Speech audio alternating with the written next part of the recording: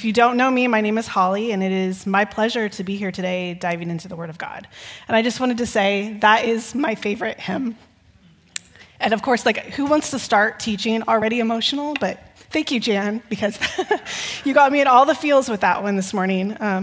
But it is the perfect place, I think, to really start this section of Scripture that we're getting ready to go through, just focusing on the faithfulness of God. So with that being said, we are going to be continuing in our study of 2 Timothy with chapter 2, verses 1 through 13 this morning. Last week, Angela Nedeleski walked us through chapter 1 of 2 Timothy. She discussed Paul's attitude towards his calling and his life. She said he had entrusted it all to Jesus. He has entrusted his life for all of eternity to Jesus. This is such an important concept for us to hold on to. Our world is full of uncertainty.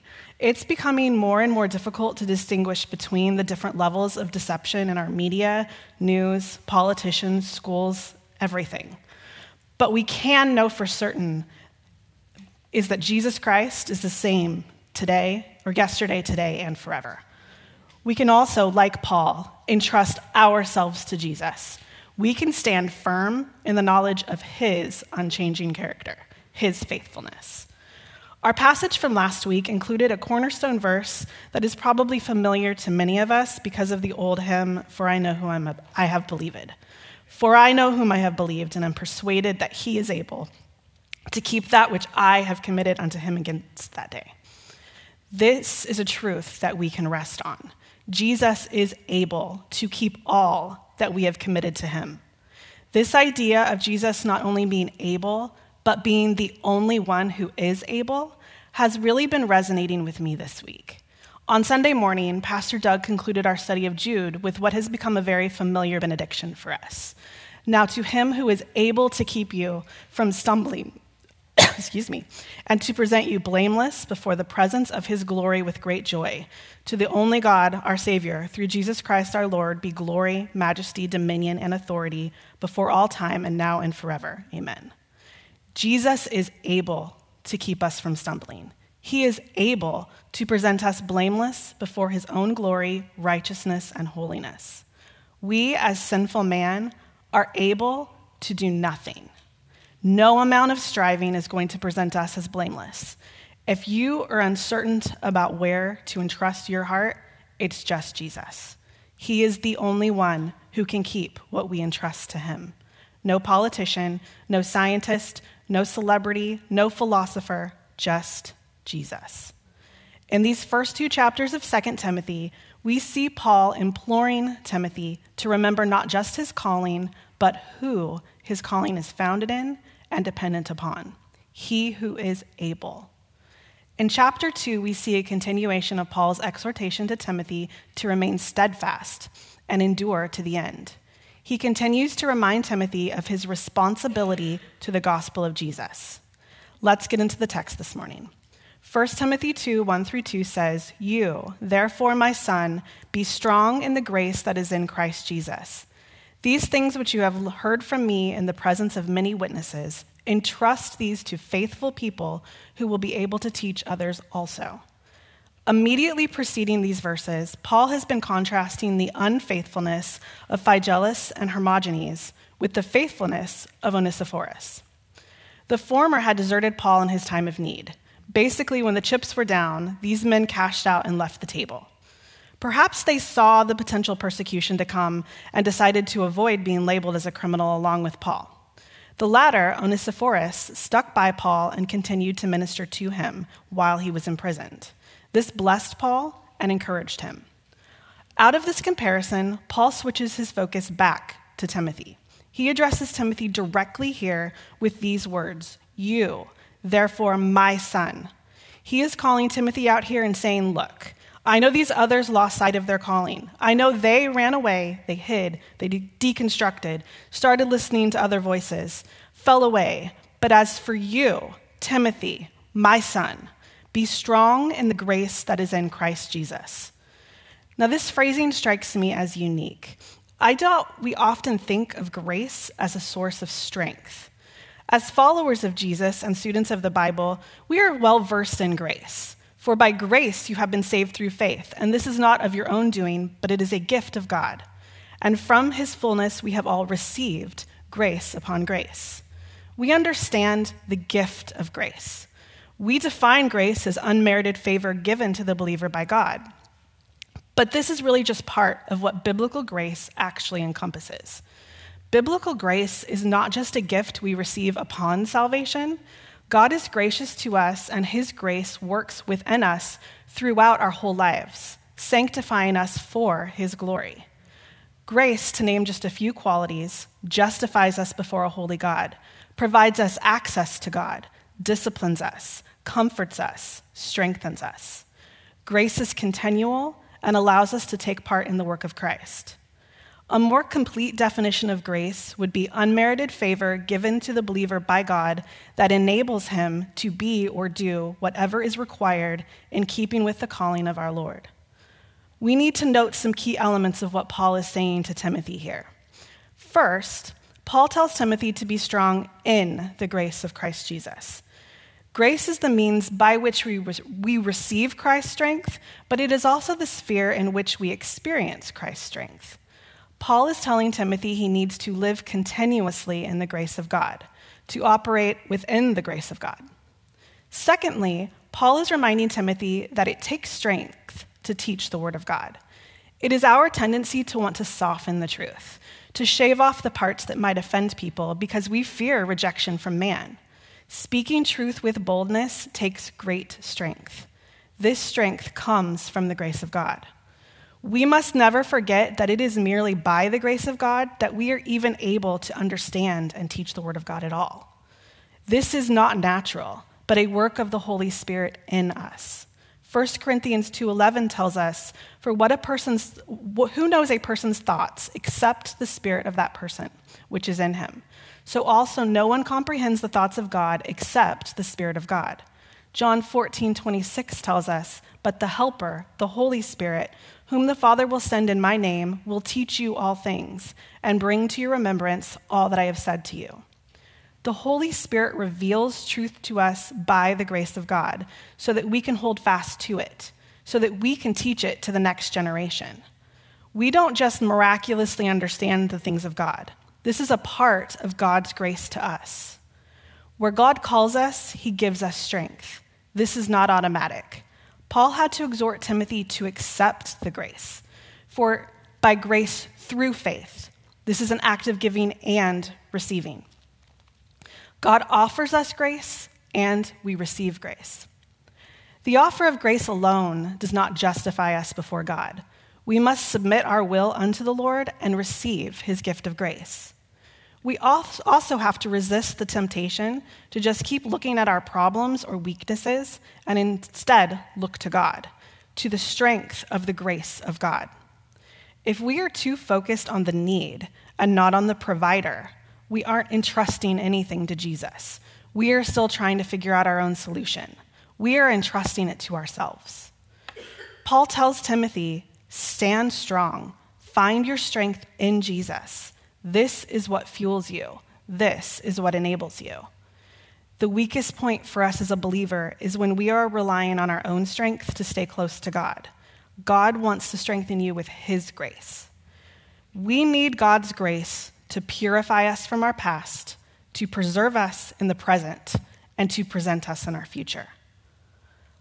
Paul also instructs Timothy to entrust these truths that he has been taught to others who can continue to stand firm on the truth.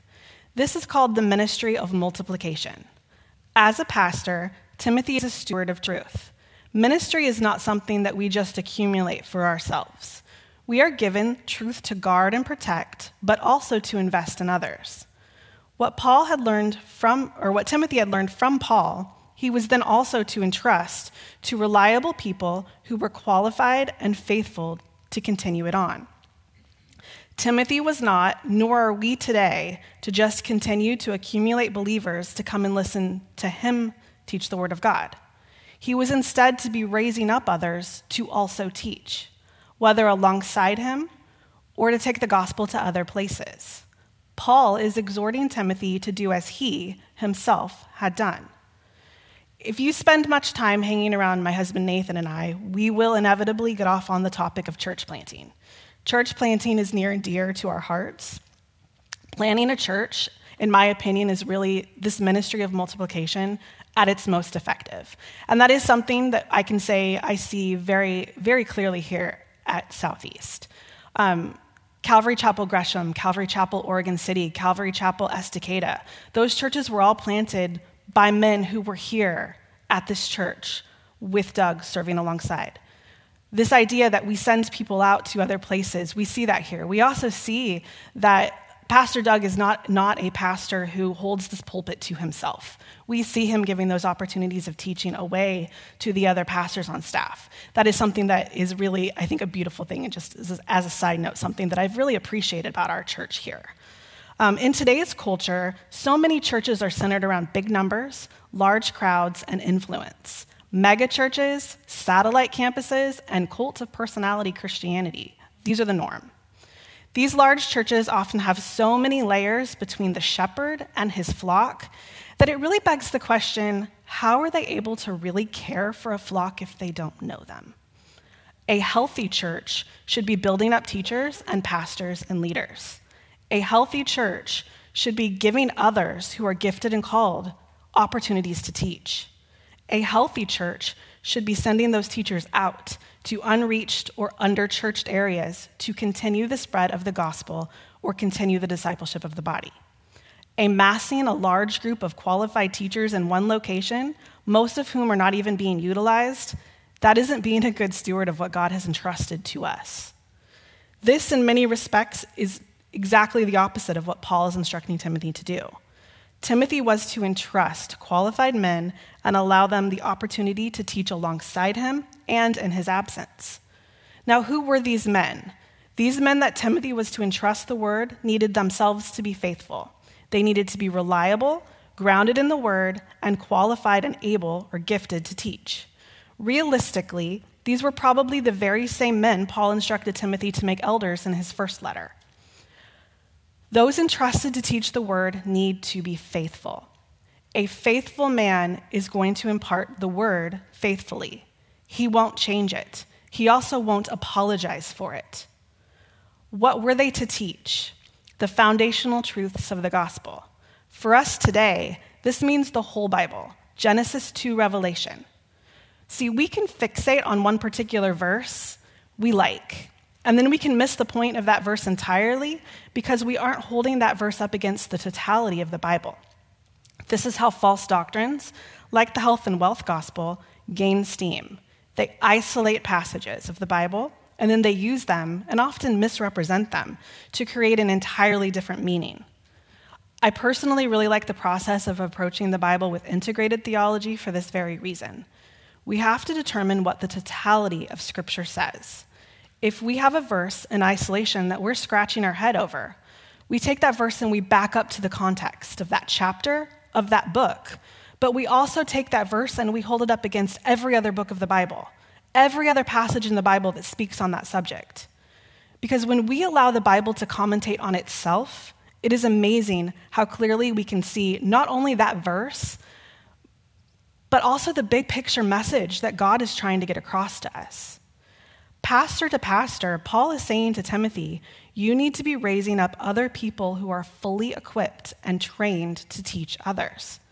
Because bottom line, the key ministry of the church is teaching. There is a lot that is consuming and distracting churches today. This can cause us to lose focus on what really matters. The church, just like anything else, can lose focus on its purpose and start placing its focus on all of the extra. Teaching the Word of God fully, truthfully, and entirely so that those who don't know can understand, and those who understand can grow. That is the main point of the church. This is our why. Paul goes on in verses 3 through 7 to emphasize the point he is making to Timothy through the use of metaphors. All three of these metaphors give us a picture of endurance through pain and discipline of mind and body to produce an outcome.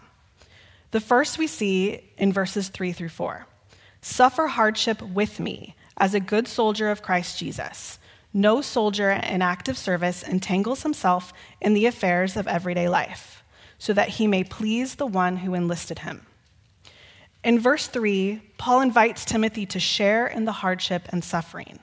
This is the Greek word sokopatheo, which means to suffer hardship together. Paul isn't instructing Timothy to endure something he himself isn't enduring. He also isn't instructing him to endure something that Christ didn't endure. If you are a follower of Christ, suffering is inevitable. John 15:18-20 says, "If the world hates you, understand that it hated me first. If you were of the world, it would love you as its own. Instead, the world hates you because you are not of the world, but I have chosen you out of the world. Remember the word that I spoke to you. No servant is greater than his master. If they persecuted me, they will persecute you as well. If they kept my word, they will keep yours as well." As a believer, you have to reconcile in your own heart that you are called to suffering. You must be willing to push through that pain. You can't quit. What you are called to do is a matter of life and death. Are we handling this reality like we understand the magnitude of it? Because it was once life or death for us. And now it is life or death for every person we come in contact with who is not a follower of Christ. Are we focused on that, or are we focused on other pursuits? The metaphor of a soldier really brings this around to the mission-focused mindset. A soldier experiences suffering. You frankly don't make it out of boot camp if you can't push through the suffering. Why? Because a soldier who needs to be able to stay focused on the task at hand, on his orders, his responsibility, or he is useless to his commanding officer. If you don't take orders, you won't be a good soldier. There are rules for dress, conduct, attire, the way they stand, the words they say. This all speaks to discipline. The same principle applies to us as followers of Christ. If we cannot push through our own feelings and become disciplined in the things of God, we are of no use to our commanding officer. A good soldier learns how to press on for the purpose they have been entrusted. Paul is also speaking specifically to Timothy, the pastor, here. It is easy to get off track from the job with the cares of the world. Getting pulled into politics, family drama, other ministry opportunities, getting sidetracked by finances. A soldier is singularly focused. They are not multitaskers. They are about the job at hand. A pastor must also be like this. But those of us who are not pastors should also be like this. Dedication to the Word of God is a battle that requires spiritual endurance. If we hope to endure to the end, if we hope to have an impact for the kingdom of God, we cannot be sidetracked by worldly pursuits. The single-mindedness is also for Timothy's benefit. Ministry is hard. Splitting focus makes it almost impossible to do anything well. You just end up with mediocre endeavors. You just end up burned out at the end of the day. Timothy must distinguish the difference between doing good things and doing the best things. This is hard when you are often surrounded by people who have opinions about what you should be doing. Maybe their ideas are even good, but if they are counter to what God has called you to do, to what pleases the one who enlisted you, they aren't where your focus should be. The singleness of focus takes the burden of guilt away from Timothy. He is focusing on what God called him to do, and the other things are not what matter for him, no matter what others in his life might think. The second metaphor we see here is that of an athlete. In verse 5, Paul says, "And if someone likewise competes as an athlete, is he not crowned a victor unless he competes according to the rules?" An athlete, to be competitive in their sport, must be disciplined with practice and lifestyle. The physical pain of training is also suffering that must be pushed through towards their goal. Additionally, an athlete must have integrity to ensure that they are playing by the rules. For an athlete, there are rules for both the immediate competition, but also the training that leads up to this competition. Think anybody you've ever seen with an asterisk next to their name because they took performance-enhancing drugs. This was not having integrity within their training up to that competition. The emphasis Paul puts on that section is that you are playing to win the crown, so you have to follow the rules to win. Every athletic competition has rules and boundaries. All who fail to discipline themselves to observe those rules are disqualified. We must run as to win the crown. For a Christian, this is self-control, endurance, strength, and often suffering, but suffering for that ultimate prize. The final metaphor in verse 6 is that of a farmer. The hardworking farmer ought to be the first to receive his share of the crops. Paul emphasizes that the farmer is hardworking, not lazy or idle. Farming is hard work. If you leave a field to itself, it's going to produce mostly weeds. Proverbs 24:30-31 says, I went past the field of a slacker and by the vineyard of a man lacking judgment. Thorns had grown up everywhere, thistles had covered the ground, and the stone wall was broken down. A farmer needs to be diligent and patient with his crop. A farmer cannot expect to have growth overnight, but when that harvest does come, both he and those he feeds benefit from the fruit of his labor. This is also Paul speaking directly to Timothy as the pastor. The reward is for the farmer also. Sometimes we can forget that while the focus of ministry is serving and the edification of the body,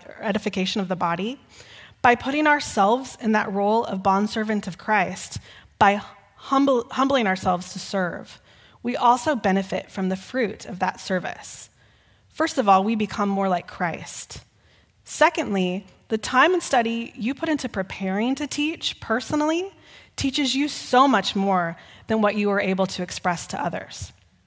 Truly, if you ever really want to understand something, teach it to someone else. Additionally, there is so much joy for a teacher in seeing the seeds that they have planted bearing fruit in the lives of others. Ultimately, though, we do need to remember that while we sometimes are able to enjoy the fruits of our labor here on earth, our true reward is eschatological, meaning it's going to be a part of our heavenly reward after the fulfillment of all of Scripture. The farmer who stops working will never see the fruit of his labor. You can only get out of your field what you put into it. This principle applies to your Christian walk. Don't expect maximum results from minimal effort. This is a good reminder, too, that Paul is not talking about salvation here, but glorification. You can be a believer of Jesus, saved by grace, and still running a race like the prize doesn't matter. Still tending a field like the harvest isn't coming. That prize, that harvest, that heavenly reward is a result of the training, the hard work, our sanctification here and now. We are all in training. I just want to ask you this morning, how is your training going? Are you growing in discipline?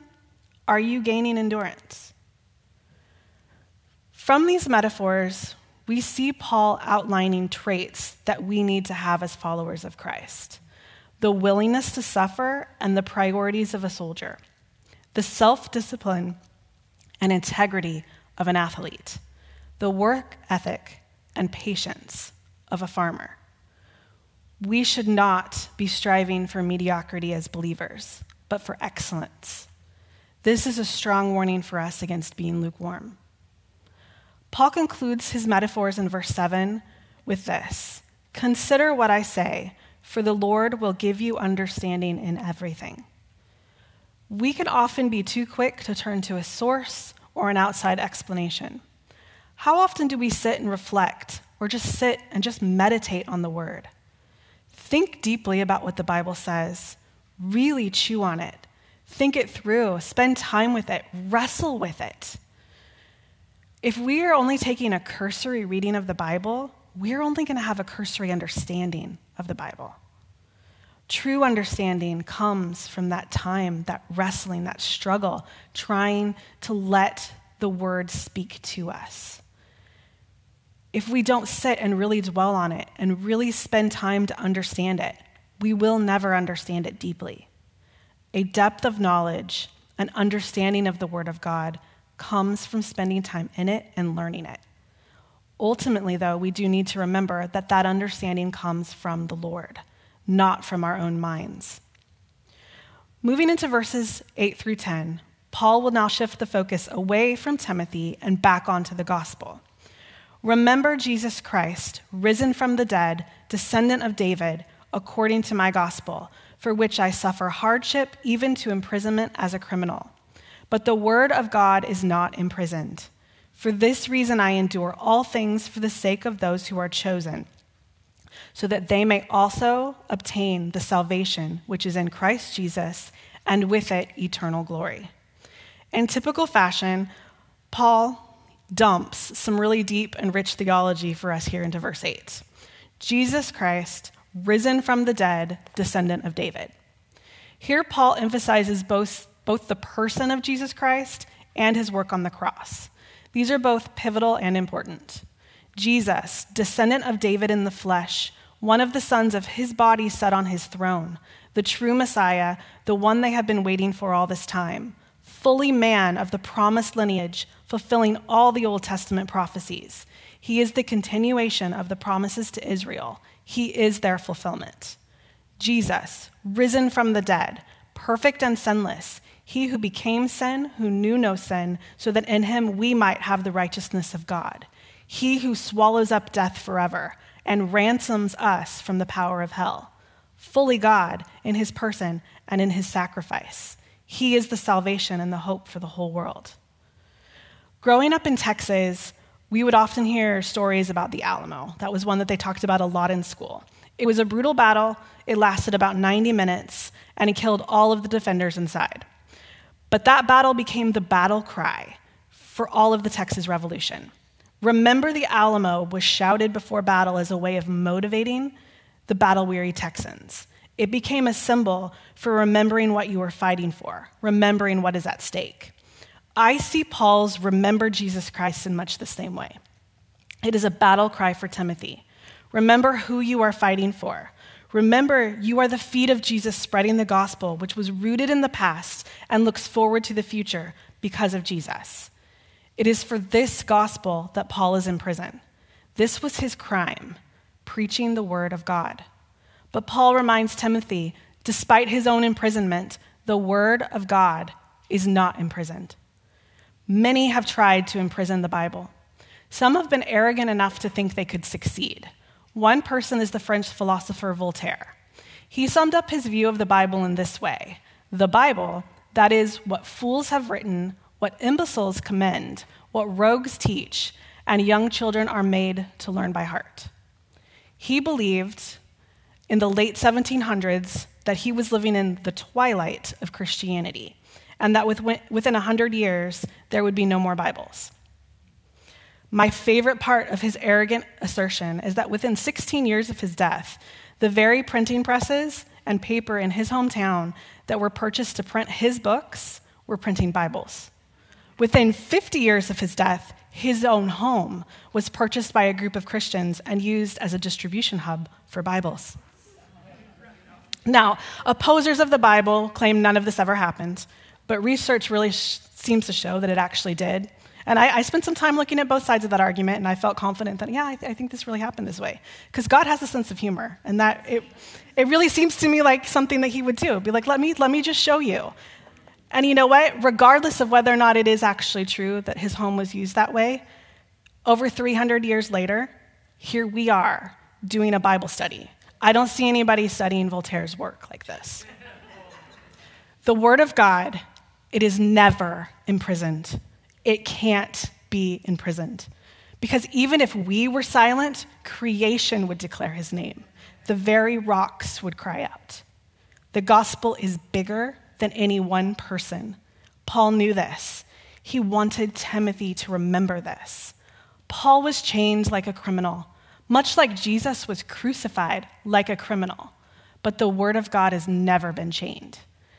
This comes back full circle to verse 2, to entrusting the word and teaching to other qualified people.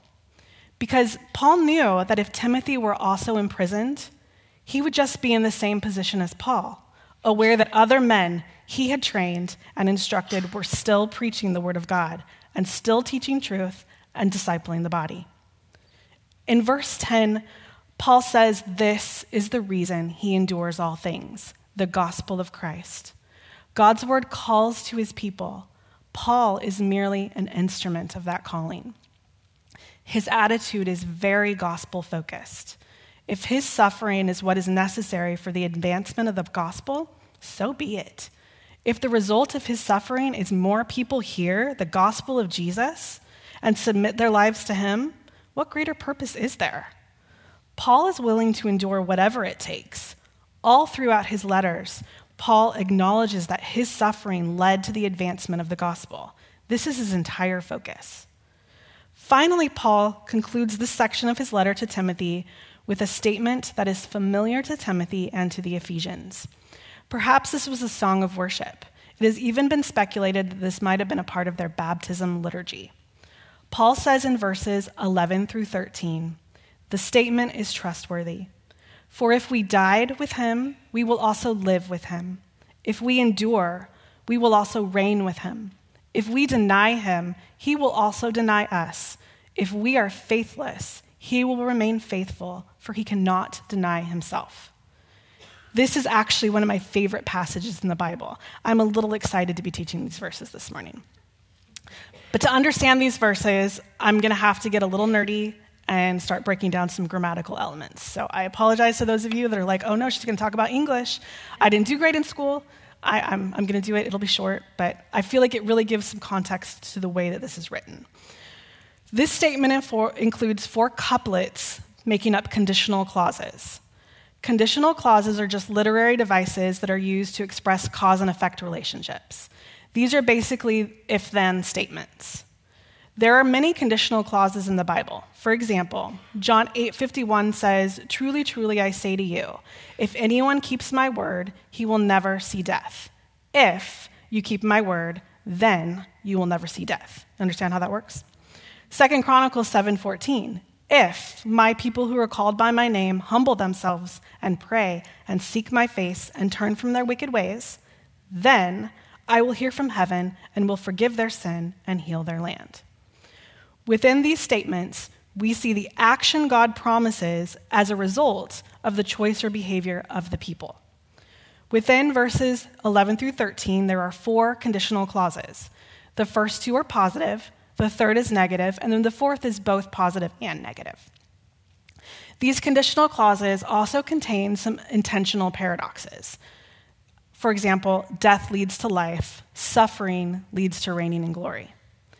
Each conditional clause has a protasis, this is the if statement, that describes the action of the believer, and they also have an apodosis, the then statement, that describes the result in terms of either Christ's individual action or his joint action with us as believers. So now that we have established that template, let's break down these clauses. The first clause says, "For if we died with him, we will also live with him." If we died with him, then we will live with him. Here is the first paradox. In order to live, we must die. If we choose to die with Christ, we can inherit the kingdom of God and live with him. The manner of death Paul is describing here, though, is important. This speaks of death to self, not death of self. Paul is not instructing Timothy towards martyrdom. Instead, this is a reference to the death of our sin nature, to our old self. We are to stop pursuing our fleshly desires and place our mind on the things above.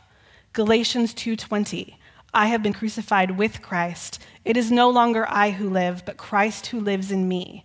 And the life I now live in the flesh, I live by faith in the Son of God, who loved me and gave himself for me." Romans 6:8, "Now if we had died with Christ, we believe that we will also live with him." If we are willing to die to our own desires and worldly ambition, we will live eternally with Jesus. This is a pretty big promise.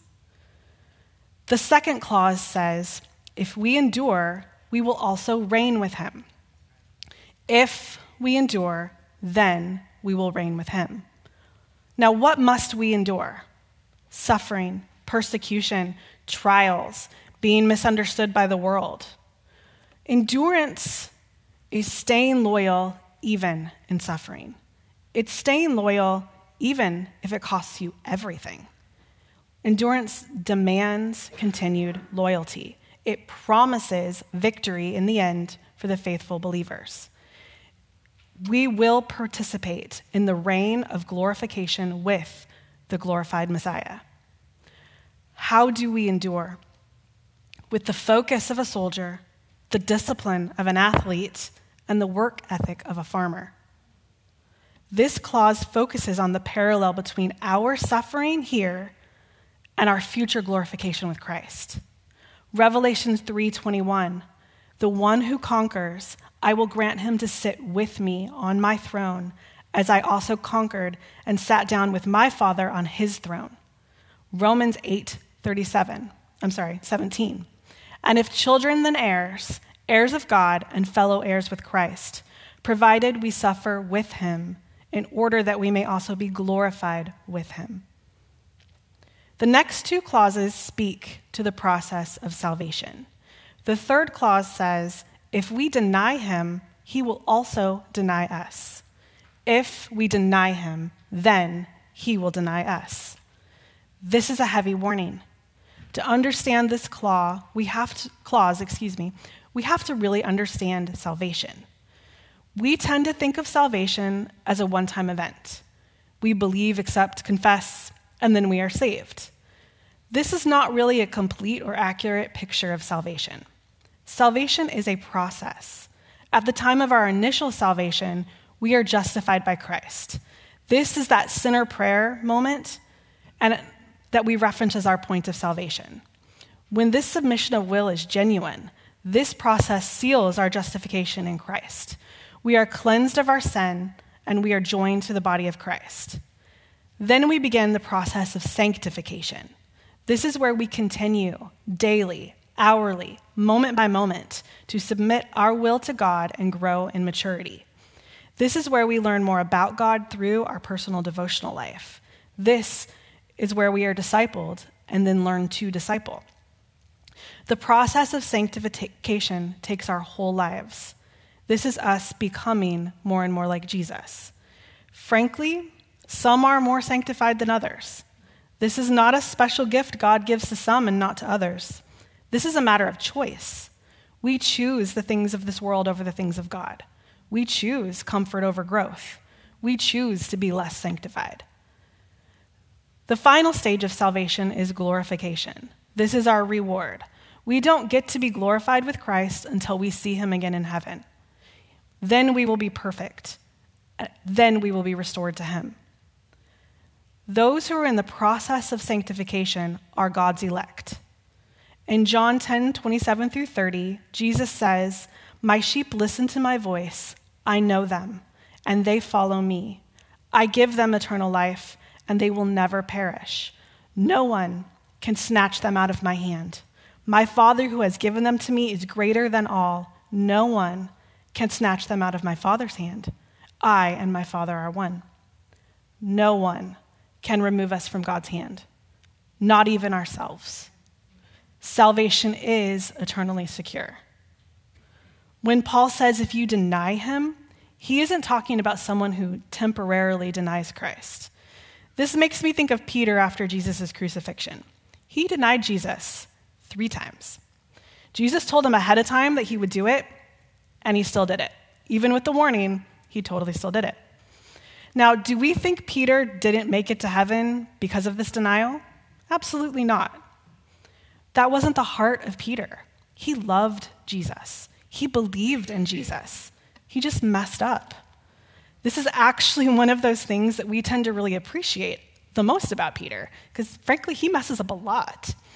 And it makes us feel like we can relate to him. No, the denial that causes us to be denied by Christ is apostasy. This is an intentional denial. This is the falling away that we talked about a few weeks ago back in 1 Timothy 4. Christ will deny those who professed to be his children, but then dissociated themselves from Christ. Matthew 10:33, but whoever denies me before men, I will also deny before my Father who is in heaven. Mark 8:38, for whoever is ashamed of me and of my words in this adulterous and sinful generation, of him will the Son of Man also be ashamed when it comes in the glory of his Father with the holy angels. We cannot reasonably think that we can deny Christ here on earth and be welcomed by him in heaven. Yet sadly, many live their lives like this is exactly what they expect when they get to heaven. We cannot deny Christ to avoid persecution and expect to reign with him in glory. We cannot sell out our faith for worldly pleasures or acceptance and think that this does not have eternal implications. If we endure, then we will reign. If we deny, then we will be denied. Finally, the fourth, and in my humble opinion, the best of the clauses. If we are faithless, he remains faithful, for he cannot deny himself. Even if we are faithless, then he remains faithful. We will prove unfaithful. Every one of us will fall short. We cannot help it. We are all wretched sinners saved by grace. But God cannot be anything but faithful. So even though we as followers of Christ, as true believers in his deity and his power, are incapable of constant faithfulness, that amazing grace of God we talked about at the beginning of this passage sustains us. It bridges the gap between our faithlessness and his faithfulness. This is different from apostasy. Our faithlessness is not a permanent state. Sometimes it's just a fleeting moment. Sometimes we truly are just the prodigal son in need of reunion with our Heavenly Father. Either way, our falling away from faithfulness does not change God's faithfulness. We need to be clear that, though, this verse is often misquoted and misused to imply that we can do whatever we want because God will come through on our behalf. This is not license to sin. This is not permission to be unfaithful. This is a promise that God's faithfulness is not dependent upon us. J. Hudson Taylor said, "It is not by trying to be faithful, but in looking to the faithful one that we win in victory." It is Christ's faithfulness that is imputed upon us. Our temporary doubt, our temporary unbelief, these things do not change the nature of God. God is faithful. He cannot be unfaithful. He cannot deny himself. He is faithful. His faithfulness will sustain us through our faithlessness.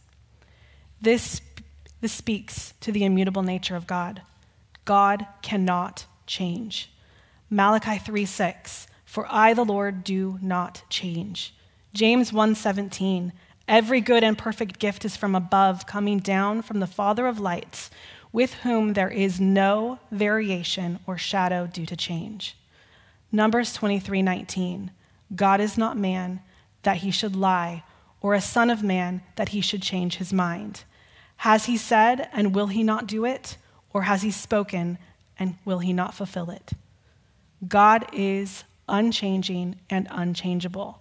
God is faithful. The statement is trustworthy. For if we died with him, we will also live with him. If we endure, we will also reign with him.